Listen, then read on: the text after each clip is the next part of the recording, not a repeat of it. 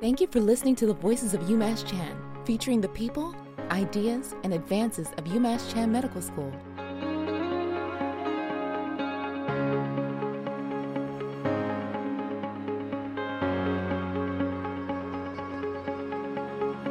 Welcome to the Voices of UMass Chan. I'm your host, Jennifer Berryman, Vice Chancellor for Communications. Today, we're talking with two UMass Chan researchers who are working to understand how the gut microbiome plays into our overall health. Anna Maldonado-Contreras is an assistant professor of microbiology and physiological systems, and Heidi Leftwich is an associate professor of obstetrics and gynecology. Thank you both for being here.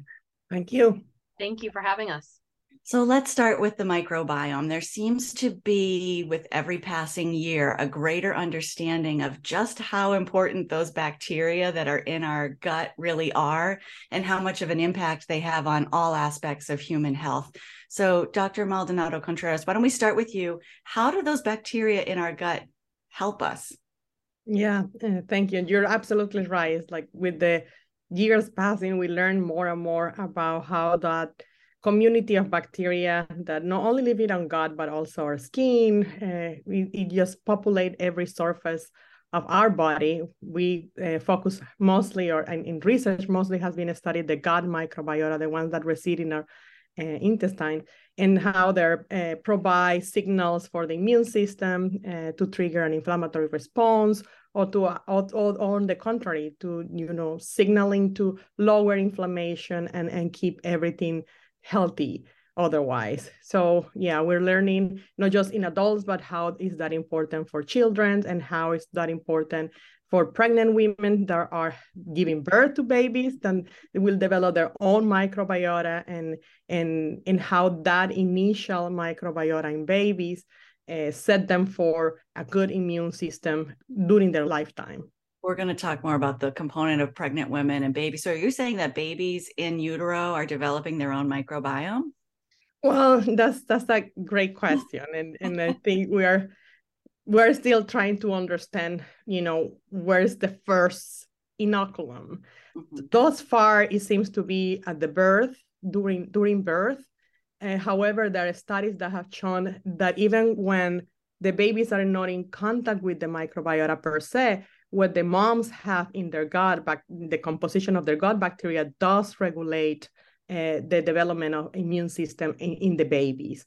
So even though it's not a direct contact per se, there is some importance even before you being born of the composition of that microbiota in the parent that is pregnant. Wow. So let's just take a step back for a second. So your lab is focusing on investigating how the food and the drinks that we consume can manipulate the health of that microbiome in our gut and really affect our immune system to be healthier. So how did you become interested in this? Yeah, and because of that, so we're understanding how these bacteria are so essential and fundamental for our well-being. So now a lot of research is focused on how can we manipulate them? How can we help a person? Because that's the beauty about this, that you can manipulate it. We can change the gut bacteria, and some of them, the diseases that, for example, are very prevalent and endemic in our country, have a genetic component that we cannot change. We cannot play with genetics, at least just yet. But there is the second, we call it the second trigger, the second signal that also make these people sick, and that's the microbiota. So a lot of research has been focusing in first on understanding the basis of, as we talked before, which bacteria does what, which bacteria signals what to the host. And then in my lab also, we're trying to understand ways to manipulate it. And through something that, as I always say, like testing my grandmother's hypothesis, diet can change your health. So which is the components of the diet that can affect these bacteria that eat that food to then promote health? So yes, so we're going from, basic understanding of the biology to actually then how can then one manipulate that when we know that, Bacteroidetes, which is a kind of bacteria, is the one that promotes health. Is it carrots that help them? Is it bananas that help them to flourish in our stomach? So those are the connections we're doing in our lab. And was that sincere? Was it really your grandmother's hypothesis, or are you just saying sort of like what, that knowledge that we all have? Well, I did grow up with that. Every time I have a cold, every time something ache, there was a plant that will help me. There was some food that will make me feel better. And I don't know how much of that I was placebo, but in my family, that's a very strong belief. Very funny. So Dr. Leftwich, let's turn to you. So as an OBGYN, it wouldn't necessarily be obvious to a lot of people that you would be studying the microbiome. So I want to just ask you about that. And your research is so interesting. You have endeavored on several studies that are looking at how SARS-CoV-2 infection affects people who are pregnant and breastfeeding, as well as their newborn babies. So can you talk a little bit about that? How did the idea come about? What are you trying to learn? Yes, so thank you for that question. When the global pandemic hit and SARS-CoV-2 became something that we realized we would have to deal with, and that came as a progression as it kind of moved through the country. I'm a high-risk OB doctor, and so it really hit kind of my subspecialty very high. And so ultimately, we started to prepare for this in the hospital. We started making backup plans, and as a clinician, this was part of what I was doing. And then additionally, as a researcher, I started talking about what we know and what we didn't know. And at the time, it's hard to think back so far. Honestly, we've all been through so much. But at the time, there were case reports and case series. These are one or two cases. These are 7 cases in a row in other countries with different resources. This is what we had to take care of people. I mean, I've been practicing. I've been at UMass Chan almost 9 years. There isn't something that we know so little about in at least my practice. And so this was one of those moments that you had to reflect and say, what's out there and what can I do to help? And so as a researcher, I tried to collaborate with others because I was also working clinically quite a bit, as you might imagine. And we started with the thought, was it vertically transmitted? And that was actually a question that we thought about early, meaning that does the mom getting the virus infect the baby? I see. And honestly, early, that was probably one of our biggest concerns. As a pregnant person, you care so much for your baby and you would do anything for your baby. If you were to get sick, you'd say, well, I'm going to get sick. That's fine. How is this going to impact my baby? And so the initial thought was to see whether or not this virus was able to be passed to the baby. That would be the vertical transmission. And what did you find? Is that the case? So ultimately, our initial kind of thought was to look towards this. But as data was coming out, it seemed that this was not vertically transmitted, and babies didn't ultimately get infected from the parents. And so as we started to set up this research study and this biorepository, which is what it really became, I reached out to different researchers in the UMass Chan system to try to see if anyone else wanted to collaborate as I was getting all of these specimens, because you figure once you answer one question, there will be an open door to many others.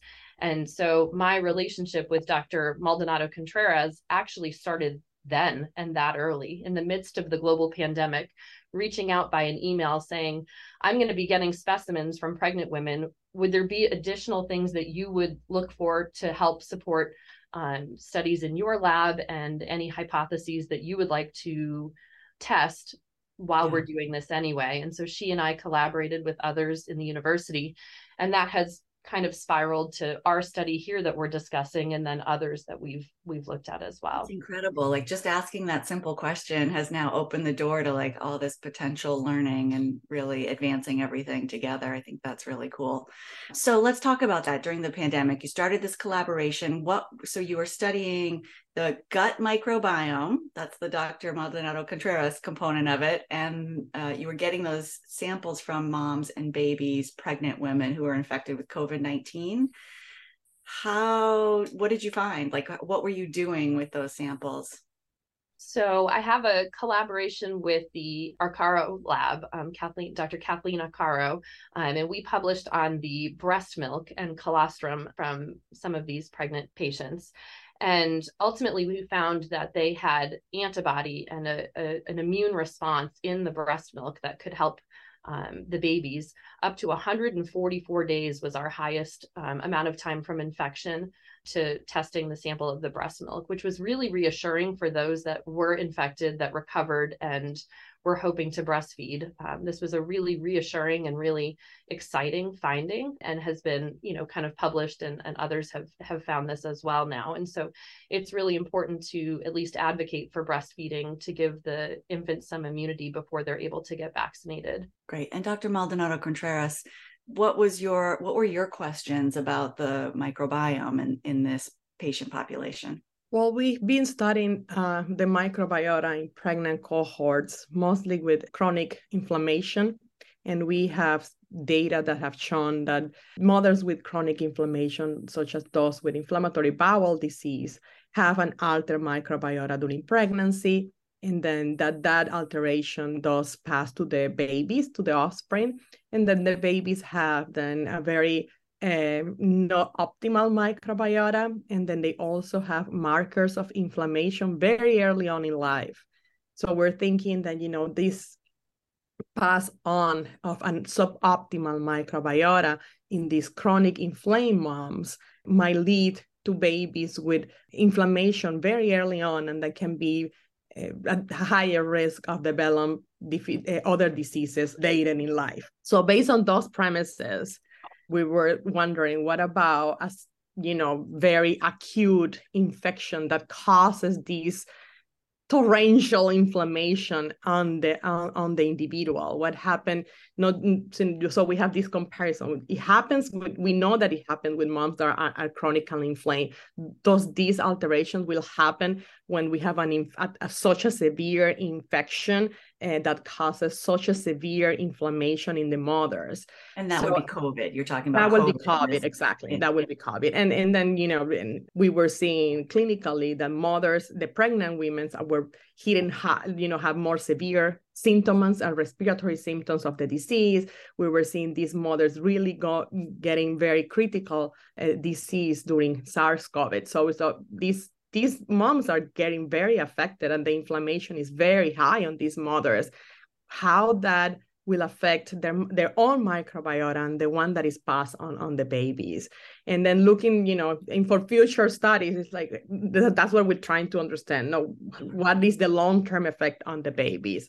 First, the study that we work with Heidi thus far, and we have more plans to continue this work, is just let's understand first, does it change? Does it really alter the microbiota? And if it alters, where does it alter it? And then when the babies receive the microbiota of the mothers through vaginal, when they go through the birth canal, but also skin, but also mouth, and the gut also. It seems to be a big component of the microbiota that the baby receives. So we study all those that hasn't been studied in pregnant populations with SARS-CoV-2. And so what were some of the results? What did you discover? What did you find out? Yeah, well, it was interesting. We found that the gut microbiota, as expected, as we hypothesized, definitely changes and is different between mothers with SARS-CoV-2, and we have a healthy control pregnant women that we actually collected pre-pandemic. So we're kind of sure that they were not contaminated. They don't have an infection.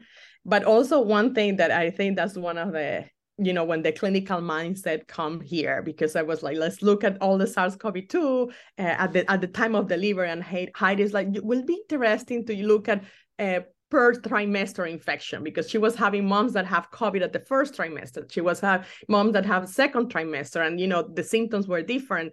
The infection subside by the second trimester if it was in the first trimester. Is there a long-lasting effect of this SARS-CoV-2 infection on those mothers in terms of the microbiota? And we saw that, and that actually moms that were infected in the first trimester are the ones that have the more alterations in the gut bacteria, in the vaginal bacteria, compared to those that have in the third trimester. Again, this is characterization. Were one of the outcomes that we found on the babies then is that they have an altered oral microbiota, and they have a reduction of bacteria that are fundamental for microbiota health in the oral cavity. And so we're, down the line. So these are a future study. What does that mean for the baby? What does that mean long term? So when you're pregnant and you're getting SARS, it's reducing the number of healthy bacteria in your mouth. In the baby. So it changes, different bacteria change in the mom, in the vaginal cavity, in the gut, and in the oral. And then what the baby receives is different, mainly in the oral cavity. The babies born to mothers with SARS-CoV-2 have lower of healthy bacteria in their mouth than the healthy controls. Again, this is characterization, and what does it mean long-term is what we're trying to study next. But there are interesting findings. And I think when Heidi and I talk about this, it's like also clinical implications. We think it's like first trimester, the infection passed, there is no problem, let's go on. And then, we're seeing that even first trimester infections have a huge impact on the microbiota of the mom that get passed on the baby. So Dr. Leftwich, that's exactly what I wanted to ask you. So you're making these, research-based findings, yet you're taking care of real people who are pregnant. So how are you integrating that into how you're advising pregnant people? Does it have a clinical significance, I guess, at this point? So I think at this point, it was interesting to, again, as Anna alluded to, it was interesting to find that the different trimesters had different implications in the gut. As a clinician, that seems to make sense to me. And we had talked it through a bunch that kind of an earlier hit, honestly, to the immune system, or really even some of my other work on the cord blood and placenta. So potential to have other implications of an early infection might have more downstream consequences to a pregnancy. Clinically, we were seeing kind of late second trimester and early third trimester were the patients that were getting very ill, especially in the first wave of the pandemic. Those were the cases that went to the ICU, who required substantial early deliveries, who were getting very sick, as we heard in the news. But early infection tended to be well tolerated, at least from the standpoint of the pregnant patient. That gave people this a little bit of it doesn't matter if I get this infection kind of feeling. And as the vaccine has rolled out, it's certainly, not thought of as a concern as much in the beginning of pregnancy as in the later. And I think I have stepped back on some of my counseling on making sure that vaccine promotion is throughout the pregnancy and not just kind of later, in that I think the early infection could have other implications to the pregnancy. This is early work. It's certainly not, something that we're making large conclusions on, but I think that this data supports the fact that something happens in an early infection that does alter what's going on with the pregnant patient. So I think it's very interesting clinically. It's something that I've been interested in, and something that we're continuing to explore. And so what is next? What are the questions now in terms of your research that you're trying to get answers to better inform what you're telling, patients? So I think in terms of the SARS-CoV-2, I think we have kind of explored this, and we are looking to go towards other disease processes. She and I are collaborating on some work on preeclampsia, which is some of my early research interests. And that is a high blood pressure disease in pregnancy that's been something that's really stumped and been difficult for physicians for a long period of time, as we only really have delivery as a therapeutic or treatment option here. And when that happens very early in pregnancy, that has huge implications to the baby, a premature birth. And again, it really contributes to maternal mortality and morbidity. And so that's something that we're looking at exploring as well in terms of inflammation and microbiota changes. And we're also trying to get some follow-ups with the SARS-CoV-2 too. And everything, it depends of funding and availability. So, and that's where we have stopped, but we're securing some and trying to get, we can call back the babies that were included in our study, and then test, inflammatory markers and see if there is any difference. What is the clinical implications of it? And our hypothesis is immune related, that it should be an immune alteration perhaps. And we don't want to scare moms with COVID that had COVID. This is, again, early, and we're trying to understand that, and you're not alone. Your kid won't be, fatally ill or anything. Mm-hmm. We just might need to, support the kids better if our hypothesis is true, to prevent like a more disbalanced immune response on kids that were born at that time. We can go further down the lines, and like in my case, I'm more interested on the basic size of it, and who interacts with who, and who talks to that, and what are the signals, etc. So hopefully, of course, coming from humans to models, so with the help of Dr. Leftwich, consent the patients and have that contact with the patient and have the samples, but then come to the mice experiment, to the interactions on the test tube, and then start elucidating those interactions and how that really affect this lowering in the abundance of beneficial bacteria in the mouth of babies born to mothers with SARS-CoV-2 does have an impact in immune response. And that will be something of our next step, besides exploring other diseases that also have inflammation as the core. Yes, and so as a clinician, this type of research is so very exciting to me. It represents kind of a new way to look at some of the either COVID as a newer infection, and then other disease processes. Having this different light to look at it, we can target other therapeutic ways. So like Dr. Maldonado-Contreras was talking about, if we know these alterations, the next steps can really be looking at how to target that in some sort of therapeutic probiotic agent, either during a pregnancy or even postpartum, connecting with these infants in the follow-up study. So this is all really exciting in terms of noting a change and maybe being able to alter that change once you have characterized it. Like we're doing here. So it is really exciting.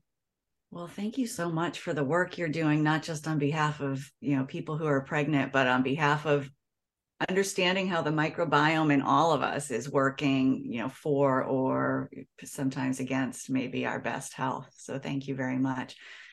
Dr. Anna Maldonado-Contreras and Dr. Heidi Leftwich, thanks again for your time. Thank you. Thank you for this. Thank you very much. If you like the Voices of UMass Chan podcast, subscribe and like our episodes. And if you have an idea for an episode, email us at umasschan@umassmed.edu. We'll see you next time.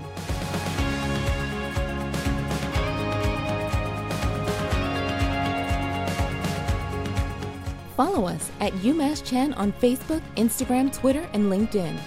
On YouTube, find us at UMass Chan Medical School.